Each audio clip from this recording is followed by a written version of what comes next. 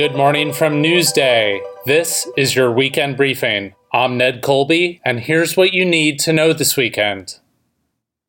The region was recovering Thursday from a rainfall of historic proportions that swamped roadways, disrupted travel, and forced residents to abandon their vehicles and homes as floodwaters rose. Local officials acknowledged they were surprised by the ferocity of the remnants of Ida, which killed 13 people in New York City. Though the storm had weakened since cutting a swath through the southeast as a hurricane, it still had enough punch to dump more than 6 inches of rain in some places on Long Island. The National Weather Service reported that Glen Cove had the most, with 9 inches. The storm produced massive flooding on already saturated ground.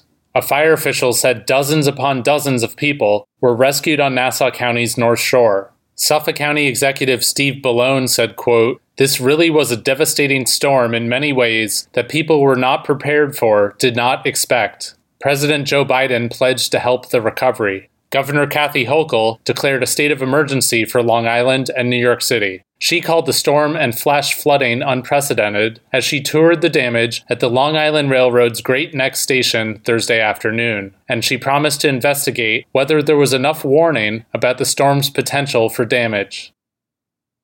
The governor announced late Thursday that unvaccinated teachers, administrators, and other school staff will be required to submit to weekly COVID-19 tests. Hochul said, quote, "We are now issuing guidance to make sure our school staff are vaccinated or tested regularly for themselves and their families, our students, and our communities." How's this for a headline? Food critic tries Taco Bell's crispy chicken sandwich taco. Thursday marked the nationwide release of that creation. Newsday's Scott Vogel says the name is a distinct disappointment, coming from the folks behind Naked Chicken Chips and Kit Kat Chocoladillas. Marketing-wise, he says, the new menu item would seem a slam dunk. The universe of folks who love either tacos or chicken sandwiches is large, and the number of those who love neither vanishingly small. But just because we love two things does not mean we will love them together. For more of his take, search Sandwich Taco among the stories on our site.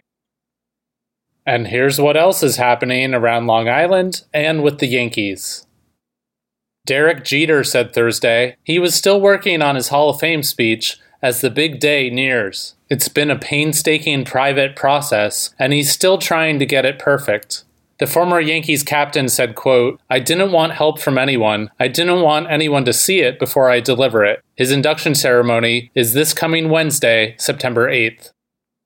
According to school officials and police, 6 students at Islip Middle School refused to wear masks Thursday morning and were escorted to a room where they were watched over by a security guard. Islip Superintendent Dennis O'Hara said the students arrived at the school without proper face coverings, which he noted was a violation of a State Department of Health mandate. Suffolk police said they responded at the request of one of the students' parents, who had requested documentation of the occurrence. It was unclear what happened to the students afterward. The district refused to say. That's it for today and for the week. Check out these stories and more at Newsday.com. We'll see you Monday.